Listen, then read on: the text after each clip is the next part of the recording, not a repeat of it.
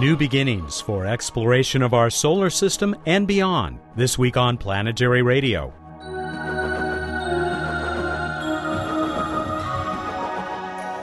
Welcome to Public Radio's travel show that takes you to the final frontier. I'm Matt Kaplan of the Planetary Society. Dr. Louis Friedman joins us once again, but there's a difference this time. Lou has retired as Executive Director of the Planetary Society, a job he held for 30 years, right from the time he, Bruce Murray, and Carl Sagan founded the organization. As you'll hear in a few minutes, Lou is not looking back, not when there is such a bright future to look forward to. Bill Nye, the new Executive Director, will report on his recent visit to JPL, where the next Mars rover was on display. Bruce Betts will tell us what to look for in the night sky when he joins me for What's Up. You'll also learn how you can be the next person to deliver a random space fact. Emily Lakdawalla has been busy with the Planetary Society blog. Let's start with a piece about Opportunity. Is it smooth sailing now to that crater called Endeavour? Well, I wouldn't say smooth sailing too soon because, of course, Mars always has surprises to throw at us, but it's certainly looking much better for Opportunity's future driving. You know, she takes these drive direction panoramas at the end of every driving sol that look ahead toward the terrain that she's going to be driving into. And over time, the sand dunes have been getting smaller and smaller and more widely scattered with larger patches of bedrock in between them. And all of that is good news for Opportunity's driving. Her wheels get much better traction on the bedrock, and she's also able to autonomously navigate better through landscapes that don't just have repetitive dune after dune in them. So all in all, we're looking at long drives for Opportunity up ahead and eating up the miles to Endeavour Crater. That's good news, and you can even see the rim of the crater in the distance now. Yeah, the shocking thing is that much of the rim that we see is actually the far rim of Endeavour Crater, not the near rim. So it's going to be quite a view as we approach the near rim. We're going to have a one line of mountains in the foreground and an even more spectacular one in the background. All right, I don't want to hear people starting to ask us, are we there yet? But let's... Oh, it's way too late, Matt. They've been asking that for a long time. Let's go farther out and farther back. You had a really interesting piece about dredging up old treasures from a mission of many years ago. That's right. You know, we're spoiled now because we have the web and we can get instantaneous updates on the status of all the missions that are exploring the solar system. But not so long ago, it wasn't at all like that, and people had to wait for the mail to come. And imagine that, with black and white photos of what these exploration spacecraft had sent back from all these planets. And one of them, of course, was Voyager, which was exploring Jupiter in around 1979.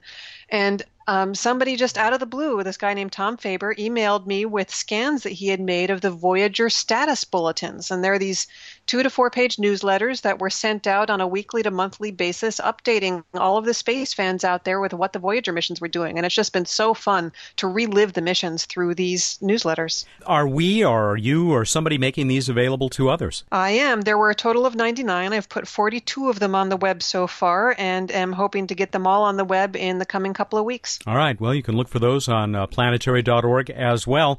Almost the last thing, a T-shirt that I really want now. Yeah, I'm excited about this T-shirt. It's by a company called Chop Shop that seems to specialize in T-shirts that have multiple silhouettes of various recognizable objects on them. And in this case, Thomas Romer put together a design with 23 missions of exploration. And some of them are pretty easy to guess. Spirit and Opportunity are very obvious, but there's a lot of older spacecraft that you might want to challenge yourself trying to figure out what they are. And I will, in the most mercenary way possible, say that he's got a deal on this right now. You get a good deal on the shirt, and about $5 from the purchase comes to the Planetary Society. So enough said about that. Something to look forward to, though. You had a nice look at the next big rover. That's right. On Thursday, Bill Nye and I went over to JPL to get a good look at the new Curiosity rover being built, and I'll have a post about that on Monday. All right. We'll probably be talking about that next week. Thanks so much, Emily. Thank you, Matt. Emily Lakdawalla is the Science and Technology Coordinator for the Planetary Society and a contributing editor to Sky and Telescope magazine. I'll be back with Lou Friedman. First, here's Bill. Hey, Bill Nye, the planetary guy here, Executive Director of the Planetary Society. And this week, our own Emily Lakdawalla and I got to go to the Jet Propulsion Lab, JPL, in Pasadena, California, here in the United States, to see Curiosity. What? Yes, to see Curiosity. That's the name of the next rover, MSL, Mars Science Laboratory. And it will land on Mars and drive around just like Spirit and Opportunity are doing now, except it's quite a bit bigger. The way everybody describes it, the size of a Mini Cooper, if you know that automobile. It's the size of a small car. And it will not have the limitation of having solar panels. They have to be energized by the sun. In the Martian winter, they have to almost shut down. This has a little piece of plutonium, RTG, a radiothermetric generator. And it cranks out so much heat when you first fire it up, if I may, that it has all these remarkably sophisticated heat dissipation devices and systems on it on the cruise phase from here to Mars. It's just an interesting thing. And it will not bounce down with airbags. It's going to be lowered by a sky crane. This is the coolest idea. It's got these retro rockets and these cables lower the rover down like a James Bond movie, lower it down onto the surface, and then cut loose. It's going to be really good. Now, people said the airbag systems used on the previous rovers were just too crazy to ever work. And they're saying that about this thing, but I'll bet you it works. These guys are very thoughtful. They're very careful. So this rover will be able to work all winter. Its electronics will stay warm all winter, and it will make the next steps in discovery. It'll have a real rock hammer, not just a scraper, but a real hammer that goes bang, bang, bang, bang, bang, bang, bang, like an impact drill. And they're going to find out more about the rocks, more about Mars's past, more logical places to look for water and then signs of life. And we will make discoveries on that other world that will change this one because we're curious. And there will be a photometric calibration target. It's the spare part from the Spirit and Opportunity that says, to those who visit here, we wish a safe journey and the joy of discovery. That's what this is all about, my friends. The joy of discovery. I gotta fly, Bill Nye the Planetary Guy.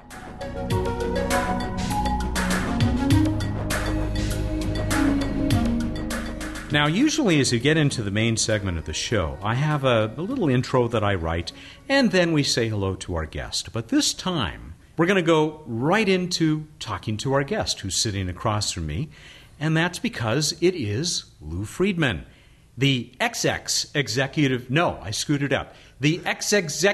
director of the Planetary Society, and I promised I would give you credit for that. Hi, Matt. I'm glad to be here, and this is the first time I can truly say I am a guest on your show. That's true. Before, I was kind of almost a host in a way. So, Really?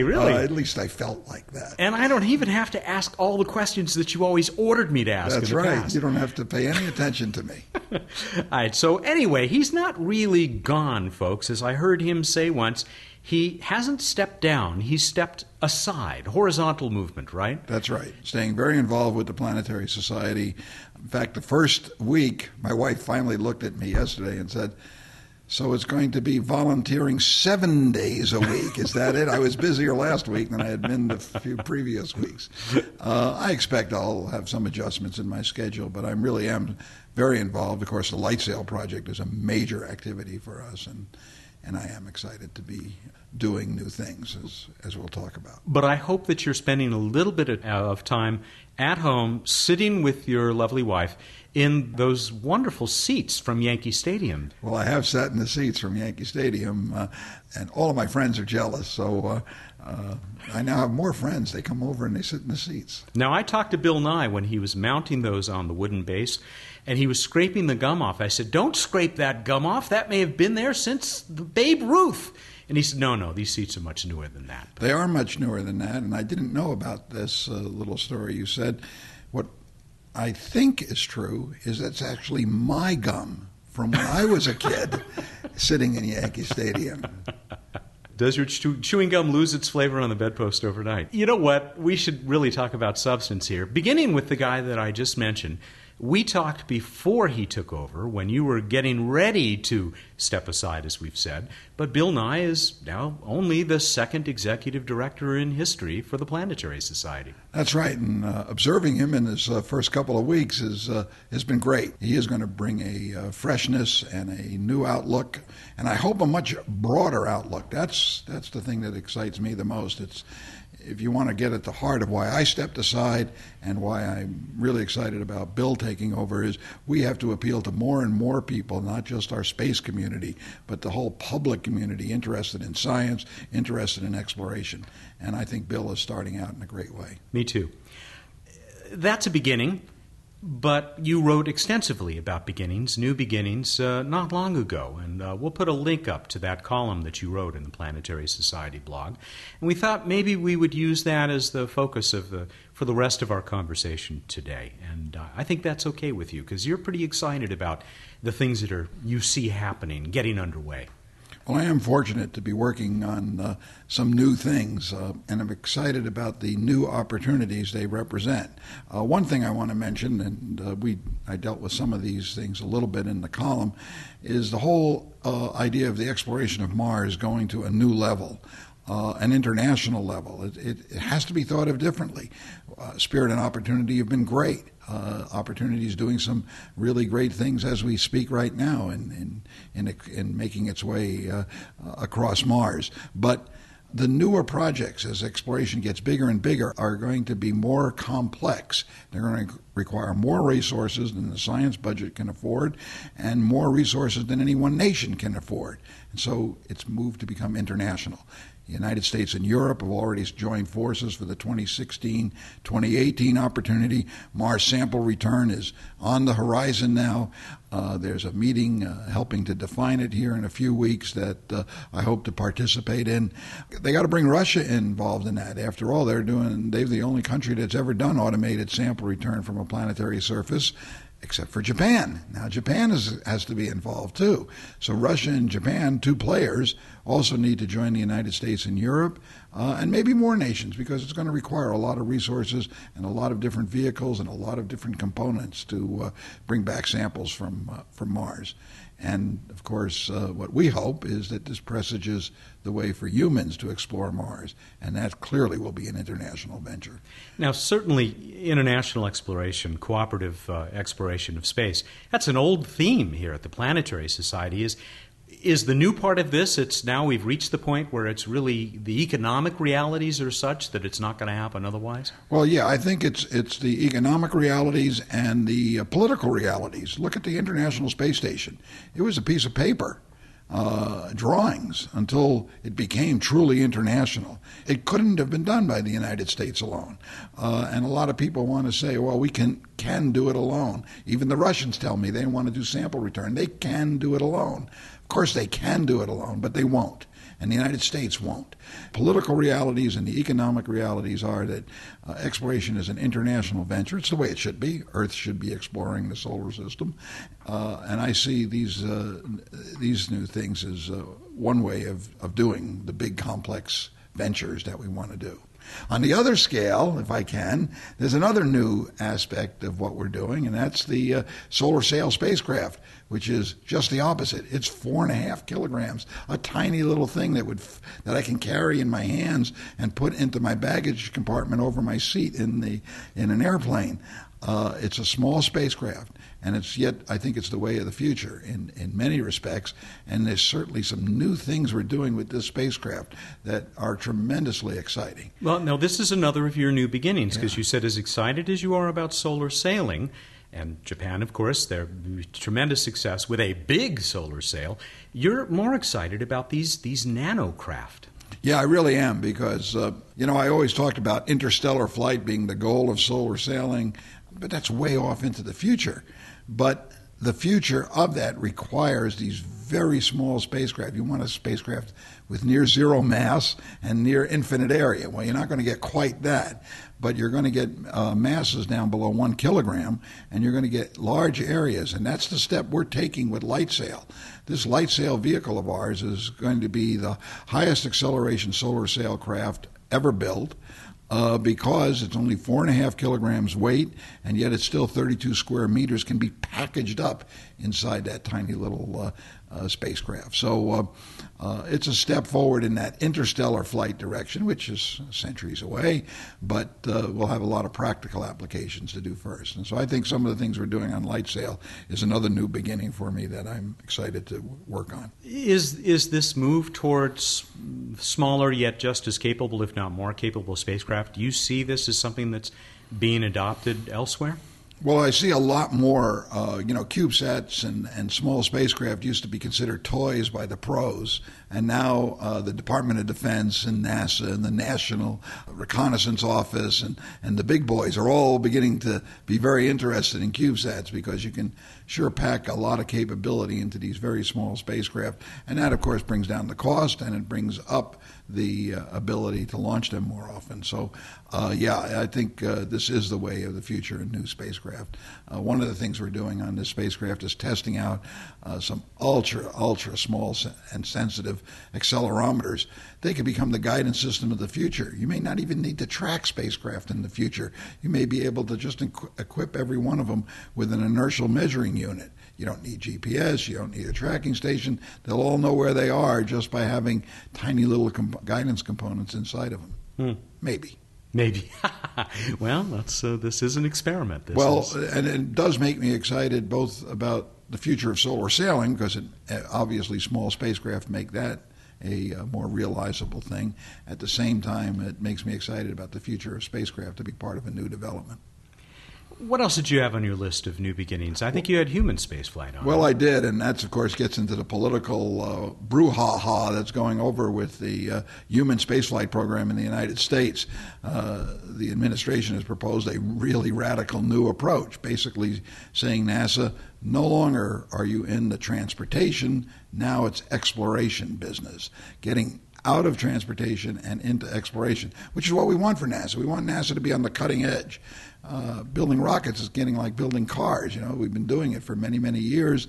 It's not the same old, and the rockets really are the same old. A lot of people have come up with, thinking about how they can beat the rocket equation and beat gravity. Well, you can't. And the staging of rockets to get them off the Earth and out of the Earth's gravity well is pretty much the same business now as it was 40 and 50 years ago. And witness some of the successful launch vehicles that the Russians have been the same. They're not just the same style, but the same rockets. And our Atlases and Deltas are derivatives of things we were flying 40 or 50 years ago. So it's great that NASA will get into a new direction and take take human spaceflight to a really higher purpose, exploring other worlds, getting beyond the moon, something we did back in the 70s, and going out into with steps into the solar system. So I am excited about this new approach. I think the administration totally bungled it in presenting it to the American public and presenting it to the political system. They kind of were wringing their hands about what was wrong and what they were going to do and some of the bureaucratic changes they were going to make. What they should have said is no, they're setting their sights on a new way of doing something that is going to they should have made the mantra for NASA exploration, not transportation, and gotten the public behind it. I think it is very exciting. Now, we're going to borrow a trick here that I've learned from Jon Stewart of The Daily Show. We're going to stop now for those of you listening to the regular show. But my conversation with Lou Friedman, the executive director. Thank you so much. That's going to continue. We've got a lot more to talk about, mostly about what's ahead, because he'd much rather talk about what's ahead than what's behind in our exploration of the universe. So we'll be back in a minute with Bruce Betts in this week's edition of What's Up. But if you want to hear the rest of the conversation with Lou, well, join us on the planetary.org website. Just look for the show page, the page where this show is featured, or go to planetary.org/radio. But I'll be back with Bruce in just a minute, and on the web with Lou Friedman. I'm Robert Picardo. I traveled across the galaxy as the Doctor in Star Trek Voyager. Then I joined the Planetary Society to become part of the real adventure of space exploration. The Society fights for missions that unveil the secrets of the solar system. It searches for other intelligences in the universe, and it built the first solar sail. It also shares the wonder through this radio show, its website, and other exciting projects that reach around the globe. I'm proud to be part of this greatest of all voyages, and I hope you'll consider joining us. You can learn more about the Planetary Society at our website, planetary.org/radio, or by calling 1-800-9-WORLDS. Planetary Radio listeners who aren't yet members can join and receive a Planetary Radio t-shirt. Our nearly 100,000 members receive the internationally acclaimed Planetary Report magazine. That's planetary.org/radio. The Planetary Society, exploring new worlds. We're back in the big room, the grown-up room, for this week's edition of What's Up with Bruce Betts, the Director of Projects for the Planetary Society. The acoustics here are actually not quite as good as in your office. I think we should go back there next time I'm up. My office, which by implication is the kids' room? Yes, I thought that was obvious. Yeah, I guess it is. You got all the good toys. Well, that's true. So what's up? Hey, I'll tell you one thing. Oh, please do. Jupiter is really spectacular. It's getting a lot of attention. It is spectacular. And it's at opposition this week. Opposition. I stole your line. Mm-hmm. Opposite side of the Earth from the Sun is where Jupiter is on September 20th. First day this show gets out there, meaning it's as close as it is any time during the year, but also it is closer than it ever has been in my lifetime. But not in yours. How kind of you to point that out. But close. It's the closest it will be on the 20th. Closest it'll be from 1963 until 2022. Yeah, that's within my frame of reference. Absolutely. But it really did, it's not huge differences. It's not like Mars. It isn't a huge difference. Although it will be so close this week that it will appear as big as the full moon. No, wait, that's an urban legend email hoax about Mars. I'm sorry. Anyway, and Venus still being brighter, but you can only check it out shortly after sunset down there low in the west. Jupiter dominating the eastern sky in the early evening. That's when you'll see it. And Uranus less than 1 degree from Jupiter. And Neptune's going to come up in a couple of minutes. And also Mercury making an apparition in the pre-dawn over the next couple weeks. And so you can check it out as a bright object, but not nearly as bright as these other two. Low in the east in the pre-dawn, before sunrise. We move on to this week in space history. 40 years ago, Luna 16 returned samples from the moon, the Soviet robotic mission, bringing back their first set of samples. And a little bit farther back, 1874. That would be Luna 15, wouldn't it? Luna 13. Can't you? No. Gustav Holst. Oh, yeah. No kidding. Is that was when born? Born. So he was born. He wrote the planets in the early 1900s. Speaking of Jupiter, my favorite among the planets suite is Jupiter. For many, many years. It's mine too. For the last few months since my 12-year-old son helped me discover such things. Yes, it'll be featured in part of a soundtrack for one of his upcoming movies. Don't miss it. Coming to a theater near you, or a YouTube channel near you. Yeah, something like that. We move on. I feel so much pressure with what you're going to talk about later. I don't think I can do it justice. But we move on to Random Space Fact!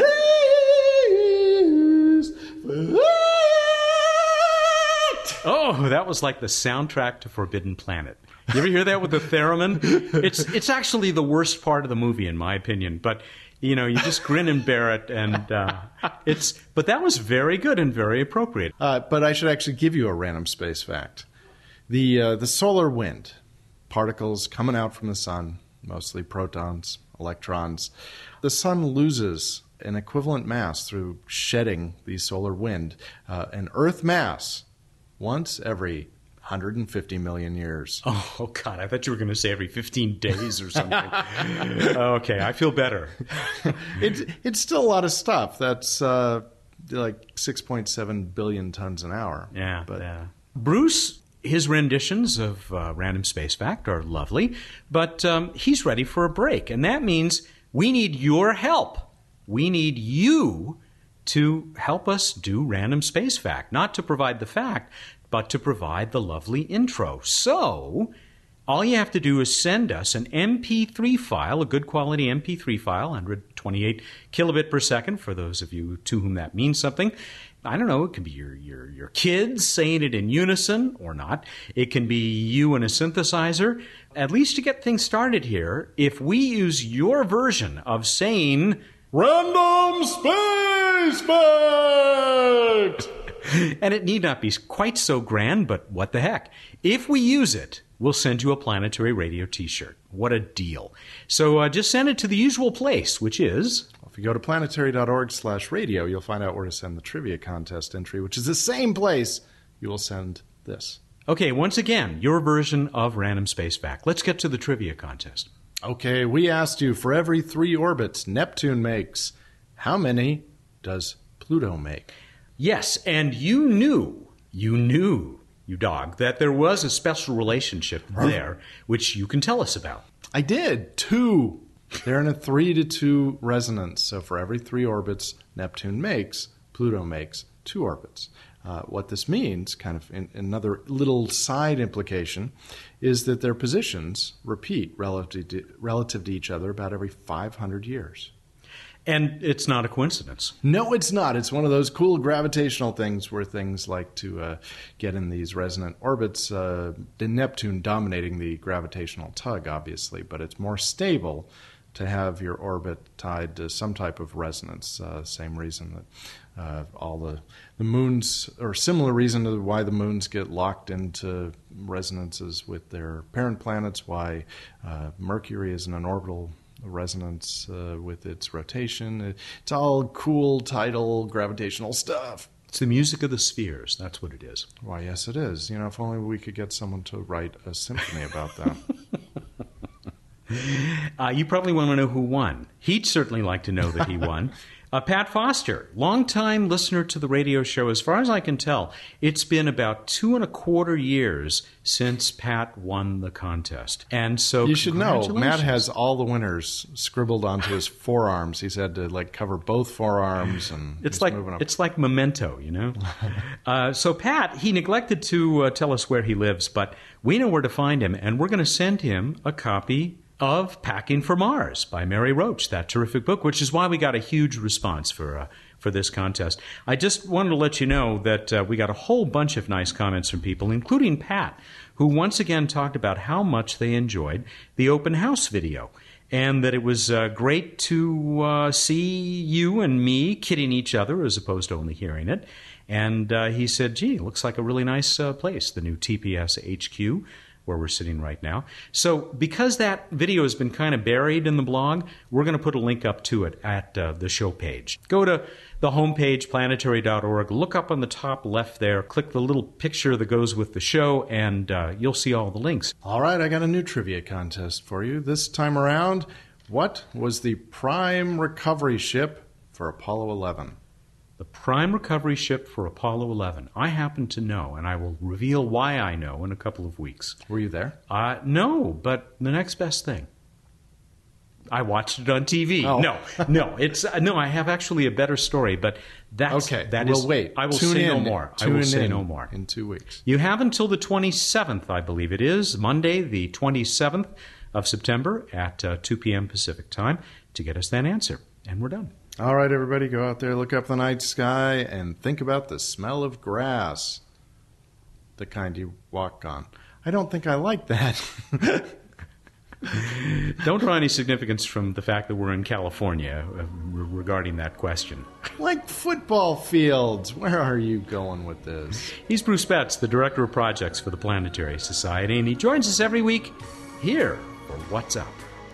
Planetary Radio is produced by the Planetary Society in Pasadena, California, and made possible in part by a grant from the Kenneth T. and Eileen L. Norris Foundation. Clear skies.